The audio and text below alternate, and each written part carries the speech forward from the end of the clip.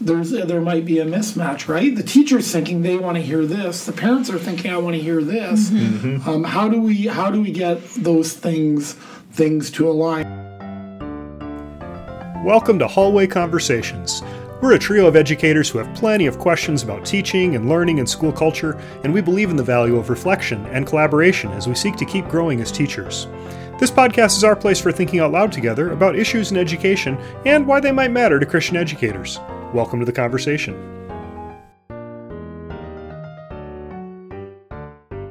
Hello, everyone. Welcome to Hallway Conversations. My name is Matt Beamers. I'm Abby DeGrow. And I'm Dave Mulder. Friends, thanks for listening. We're always looking for topics of conversation and feedback, so please email us at hallwayconvospod@gmail.com. That's hallwayconvospod@gmail.com. Your feedback is important to us, and we're always looking for new show ideas.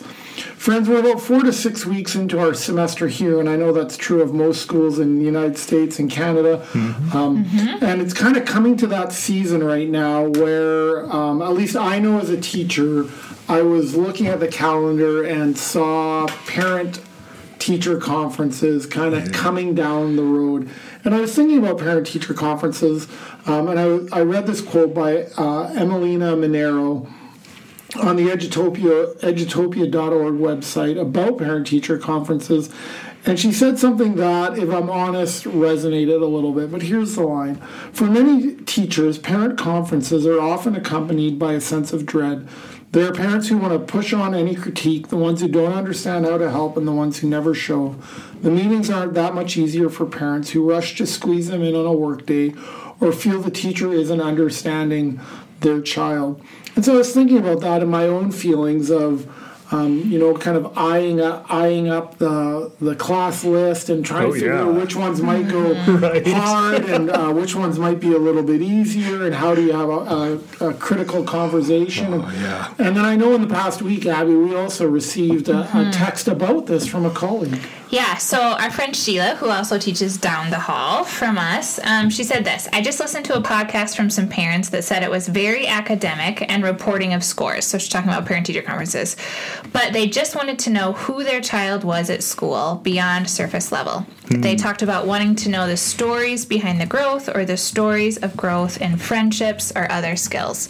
So Sheila asked, what's the deep hope for parent-teacher conferences? That's such a good question. Great question. Well, Abby, I'm going to put you on the spot. If that's okay, because I like to do that. See if I can catch you off guard. It hasn't happened yet, but I figure why not try one more time. But you have parent-teacher conferences coming up soon. You have 3 kids in elementary school. What sort of do you hope for, or even how do you play the conversation in your head as you're going towards parent-teacher conferences? Right. That's a great question. So I really resonated with some of the wording of this text, right? I want to know stories of, I want to know who my kids are. I want to know that my children's teachers see who they are. I also want to know what I don't see, right? I want to know what they're like in school, what they're like with peers. I want to know how they're doing academically. Yes. And, some of those other things. Interestingly, we had a situation in the last week where we got some negative feedback about one of our kids, and it made me really, I said to my husband, I just felt real empathy for parents who hear that kind of thing on a more regular basis than we do. Yeah. And because it was really, really hard to hear it, to tease out, okay, what about this do I need to pay attention to? What does my kid say versus what the adults say? What else do I need to know? How do we process this? How do we fix this if it needs to be fixed? But it was it took a good chunk of my brain right after I got that email. Oh yeah. It was a big kind of nags at you. It does, and so I had real empathy for parents who hear that kind of thing a lot. Maybe they're not all as affected as I was, but my mom became numb to it after a while, to be quite honest. So. But so I do think too, it's important for teachers, and I always did this as a teacher too, to always start with positive, to always let parents know the good that you see in their kids, right? Even like I had a ton of junior boys who hated English, right? And I knew it, but there were other things that I could talk about besides that first. Before we talked about maybe things that could be better academically. As you share that comment, it makes me think, Sheila's text too made me think back to some of my first parent-teacher conferences back, as a novice teacher, and I didn't know what I was doing. I didn't know my head from my elbow half the time, right? Amen. And I'm launching into this very, here's how they're doing academically, and Mom interrupted me this one conference, and she was just like, I just want to know about who my kid plays with at recess. And like that was the reset for me. It's like I think I missed the mark on what we're trying to do. In these, we have different goals meetings. here, right? But I wonder if that's part of it, guys. Like I'm wondering if it's how do we communicate to both teachers and parents what the learning target is and of it needs to be clear. Yeah, it does need to be for both. I think for sure. Because you both come in with expectations. Because maybe I don't know who he plays with. Right. Because that's not my... I don't know. I'm not on recess duty. Right? So that's part of it for me is like even I'm just thinking like as a school leader, what could I have done better to equip teachers in terms of like, hey, how might parent-teacher conferences be part of like how we demonstrate the mission and vision of the school. So the school I was at was educating for wholeness. How might a parent-teacher conference demonstrate we know these students as whole children, like that we know every part of them, because we too have recently had an experience with parent-teacher conferences where we went and the conference lasted about 30 seconds, and it was simply here's how your child's doing academically.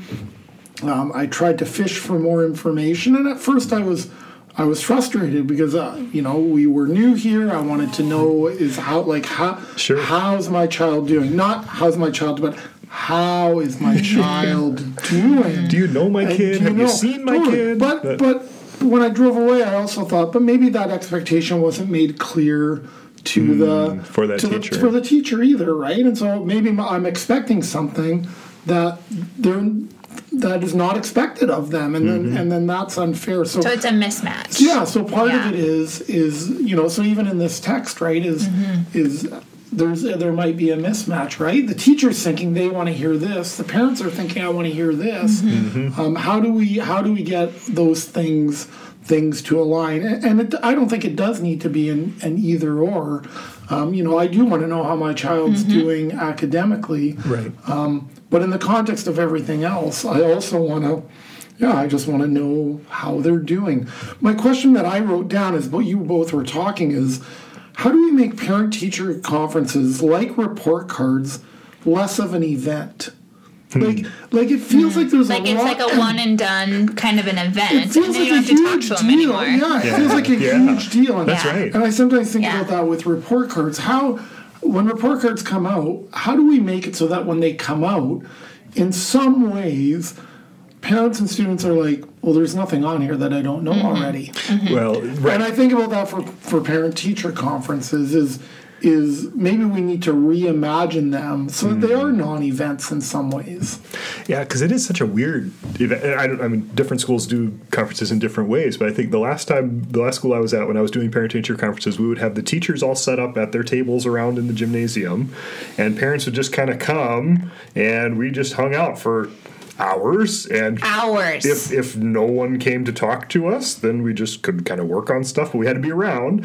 And some teachers have the whole lineup of parents just waiting to talk with them. That's awkward because what's going on there? And I've been that teacher, and I've been the teacher with nobody there, right? So I think you're right on that, Matt. That sense of if this is going to be such an event, then we've got to have clarity on it, and maybe it's better to make it a non-event event. Well, I'm just wondering, how are we communicating? Like, what does ongoing communication with parents look like? Right? Like, I know there was times I know that I well, I'll just wait for parent-teacher conferences. But sometimes waiting for parent-teacher conferences is too late. Yeah. And by the way, I'm just going to say this. You shouldn't be getting that in an email. And I've done that as well too, right? Yeah. Like, how are we having real conversations face-to-face or even by phone so that we can actually make this a dialogue? And I think, to me, that's the key, right? Is like, what does ongoing dialogue look like with parents? And I would add, where do we transition from parent-teacher conferences to parent-student teacher conferences? It just there's something about it. It's like, we're going to get together and talk about someone who's not even there. Right. Yeah. Okay, but I'll push on that one just a little bit. Not push back, but because I'll push forward here. I like student-led conferences, and the school that I taught at before I started teaching here at Dordt, we did student-led conferences in the spring. In the fall, we did a traditional parent-teacher conference, but in the spring, the students were involved. And we somehow made that into such a high-stress event for the students. And I don't think it needs to be. The student-led conference? The student-led conference, right? Yeah. Because it puts so much pressure on them. Like, we had to collect, a portfolio of their work, and they had to, write reflections on it. And then it felt like you're sitting down with your parents and your teacher to get grilled on how you're doing. Right. And I mean, ideally, it isn't going to be that where the kid feels like they're getting grilled. But I totally understand why. Like, I put myself in my 13-year-old shoes. I wouldn't want to be that kid sitting there, right? Especially if things aren't going well. That's terrible. Even if they are going well, for some of those students who were doing really well in school, like, they were flying under the radar doing well in school. And it's like they're so seen in that moment. And there's something beautiful about that, but there's also something terrifying for some Yeah, students. I guess I was thinking about, so we've done student-led conferences too, actually, and the teachers weren't part of them. It was it was just a student and their parent talking about their learning, and so that is gorgeous. So that was just wonderful. So you're the setting teacher, context. Yeah. So the teacher would just walk around and make sure there was juice and cookies, but it was basically, and I've experienced that as a parent. It's beautiful because it's literally you and your child, and them going through portfolios and giving you a tour of the classroom, just everything. We would say hi to the teacher, we'd say bye to the teacher. So for schools who don't do that, I highly recommend. Dave, I guess I'm thinking more of traditional parent-teacher conferences as we generally imagine them, but actually have the child there. Sure. So it's a three-way conversation. So that would feel different, though, right? It would feel different. And there are things. This is where it gets complicated, right? Like, I think of some of the conferences I had with some parents where things got really tense and weird. Like, having the kid there would have really helped, actually. Yeah. To smooth some of the weirdness between parent and me. Well, maybe it wouldn't. Maybe everything would be way worse. But maybe it would change things. Maybe that's not so bad, I guess. Yeah. Because I guess I'm wondering, right? The whole, well, you want to talk about things when the child's not there. Right. But do you? Should we? And should we? And is that the place? Yeah. I guess if it's I guess again, what's the goal of the parent-teacher conferences? Yeah, and I want to just point out one thing. As a female teacher who's worked with adolescent students, I feel like that could be a dangerous situation for a teacher in some cases if the student and the parent show up aggressively guns a-blazing toward a teacher. Yeah. Because I've seen that happen even outside of parent-teacher conferences, right? Where, a student was clearly in the wrong, parent takes student's side and just kind of goes off on the teacher. That is not a good situation. Absolutely. And I would not want to put a teacher in that situation in person. Yep. So that's just it's just a wondering, but it goes back to what's our purpose here. Yeah. Right? And that's a fair wonder, Abby. Like, I've never thought of that, so I just want to also name that. Yeah.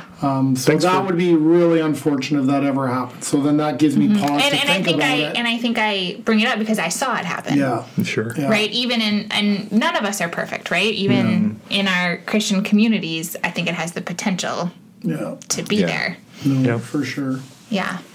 No, so part of it for me is it's a learning target. Like, what's this about? It's about for parents and for teachers. Like, what strategies did you use, Dave or Abby, when you were thinking about parent-teacher conferences? Did you have kind of a go-to protocols or questions, and what did you do when you were feeling nervous or anxious? Because we've all had those conferences where we are nervous or anxious. I don't know, can you just talk about your own memories or things that you did? Yeah, I would always try to I would be descriptive, I think, first, right? Yeah. So I like that, like, this is what I'm seeing. I always tried to have examples of work. So, like, I would take a set of assignments, right? Like, so if we talked about grades, here's how they're doing overall. Here's an example specifically of the work that your child, that I feel like is typical of what I'm seeing from your students, right? And then, what questions do you have? What were your time slots? Mine were 7 minutes. 7 minutes. Wow. 7 minutes. That's really tight. At the high school level, right? Because I taught 104 kids. Well, right. Yeah. Right? So, like, I think of that. I sat through conferences where I had maybe 1 7-minute break, right? In the 4 hours, That's which a is long just time. nuts. Yeah. I did it pregnant one time. I was like 8.5 months pregnant one time during student teacher conferences on a hard metal chair, right? So just out of curiosity, in terms of format, did people have to sign up to visit? They with signed you? up. Yep. So I had a schedule of all of the parents. I knew who was coming, which I liked. Oh yeah. Yeah. Right? Like, so I had all the materials ready to go, but I would sit there for 3 or 4 hours with 1 or 2 breaks. Yeah. Oh, that's good. Knowing who's coming, because that was my fear. But I'm sitting at the gym just waiting, and then sometimes a parent would sit down across from me. I'm like, I have no idea who you are. Yeah. And so that was part of the protocol too. Like, so who is your child again? You know, and like that awkwardness of It trying can to be figure if it they out. have the assumption that you know who they are. Right. Like, there's just all kinds of baked in. Goes back to expectations. It does for sure. And deep hopes. Yeah, we went Thursday afternoons 3:30 to 8:30, and then we went Friday morning, and then Friday afternoon was sort of recovery. And I don't want to get into the details of it, but it is, again, it's the same thing as what's the deep hope for parents, what's the learning target for teachers, and then how do we actually create a structure that works for everybody. Like, I do think that, because 7 minutes also communicates something to teachers and parents. And there were bells. Oh, but the bells would ring. And there were bells. Keep things moving. There's just a transactional nature of it, right? Absolutely. It's like, so then you are saying this isn't about knowing your child. It's about get in, get out. Like, and by necessity, right? Like, when high school, I don't know. When you've got that many students When you've got that many moving through. students. yeah. No, So that's I'm interesting. thinking about this in terms of, if we're going to try to name a deep hope, what if we would say it's around flourishing? And I'm choosing that word deliberately, right? Flourishing, it's like something generative and flowering and bringing about life and health and all of that. But it would be about flourishing for the students, yes, because we should all be pulling the same direction. But it should be for the parents too, that they feel some sense like, hey, this is okay. My kid is doing okay here. They're being well cared for. They're being seen, as you're saying. But it should also be flourishing for the teacher, because I didn't always feel like conferences were a flourishing opportunity for me. And probably that's because of my own experience. And like I say, feeling a little shell-shocked after that first time, that I always agonized about this a lot. And even though I might have a whole night where everything was really, really great for conferences, I still held that in light of my previous experiences, right? And so I didn't always feel like I was... And so what would that look like if we would say the deep hope for parent-teacher conferences is flourishing for all parties? Would that change any of the dynamics? What would that look like in practice?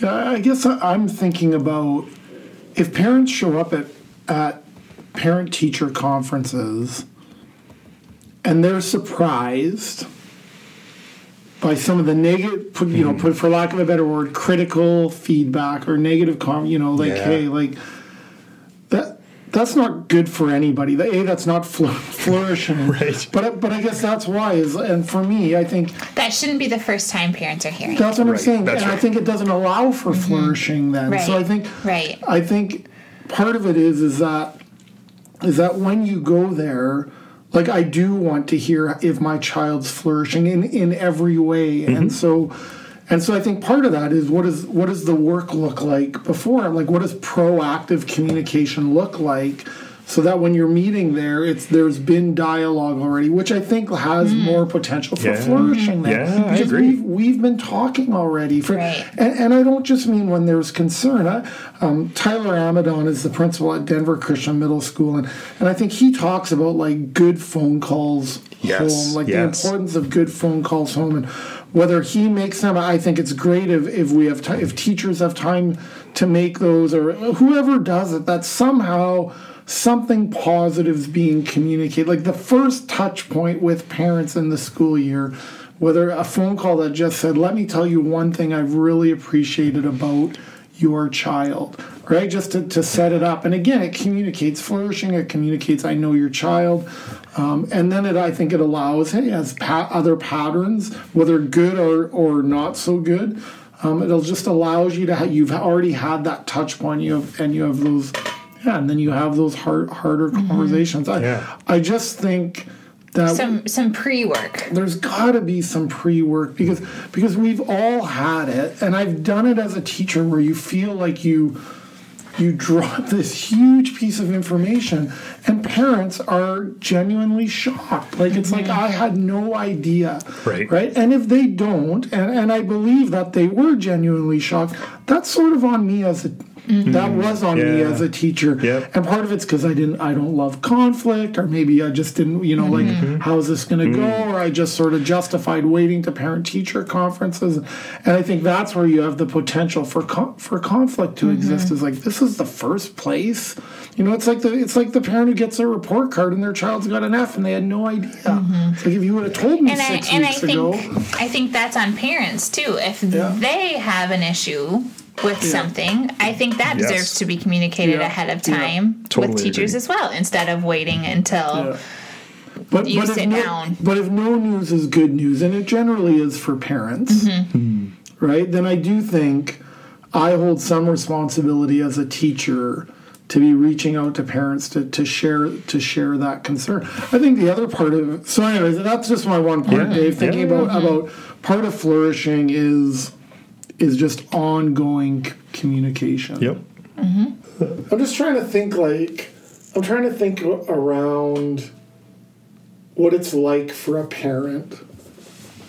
Yeah, like I'm trying to think about what it's like you said at the beginning, right? Like how you felt getting that email.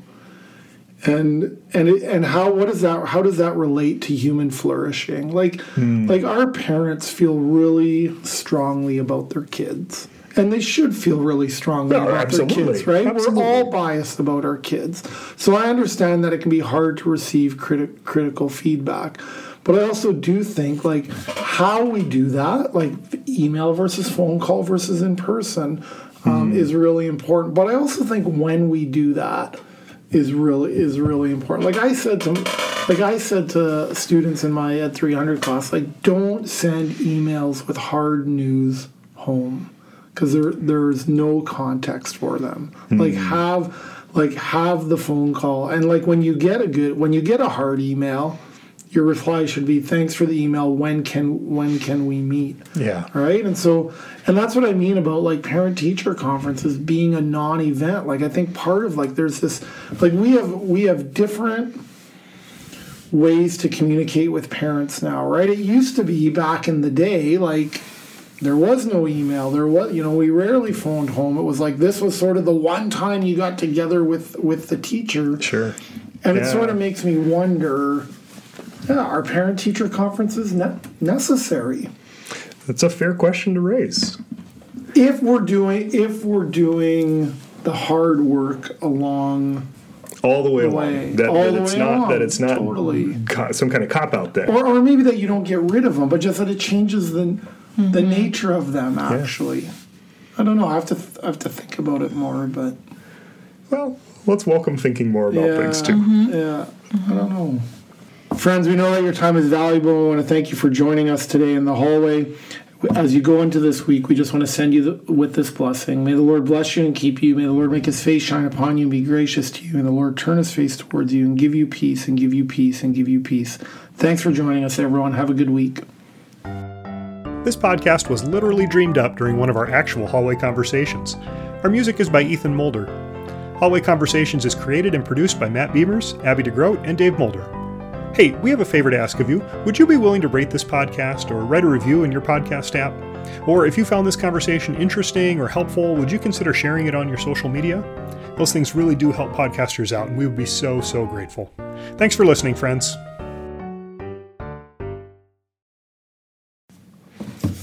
That's all I got, friends. Conferences. Yeah. Worst. You're not recording, are you? I'll cut this all. Don't worry.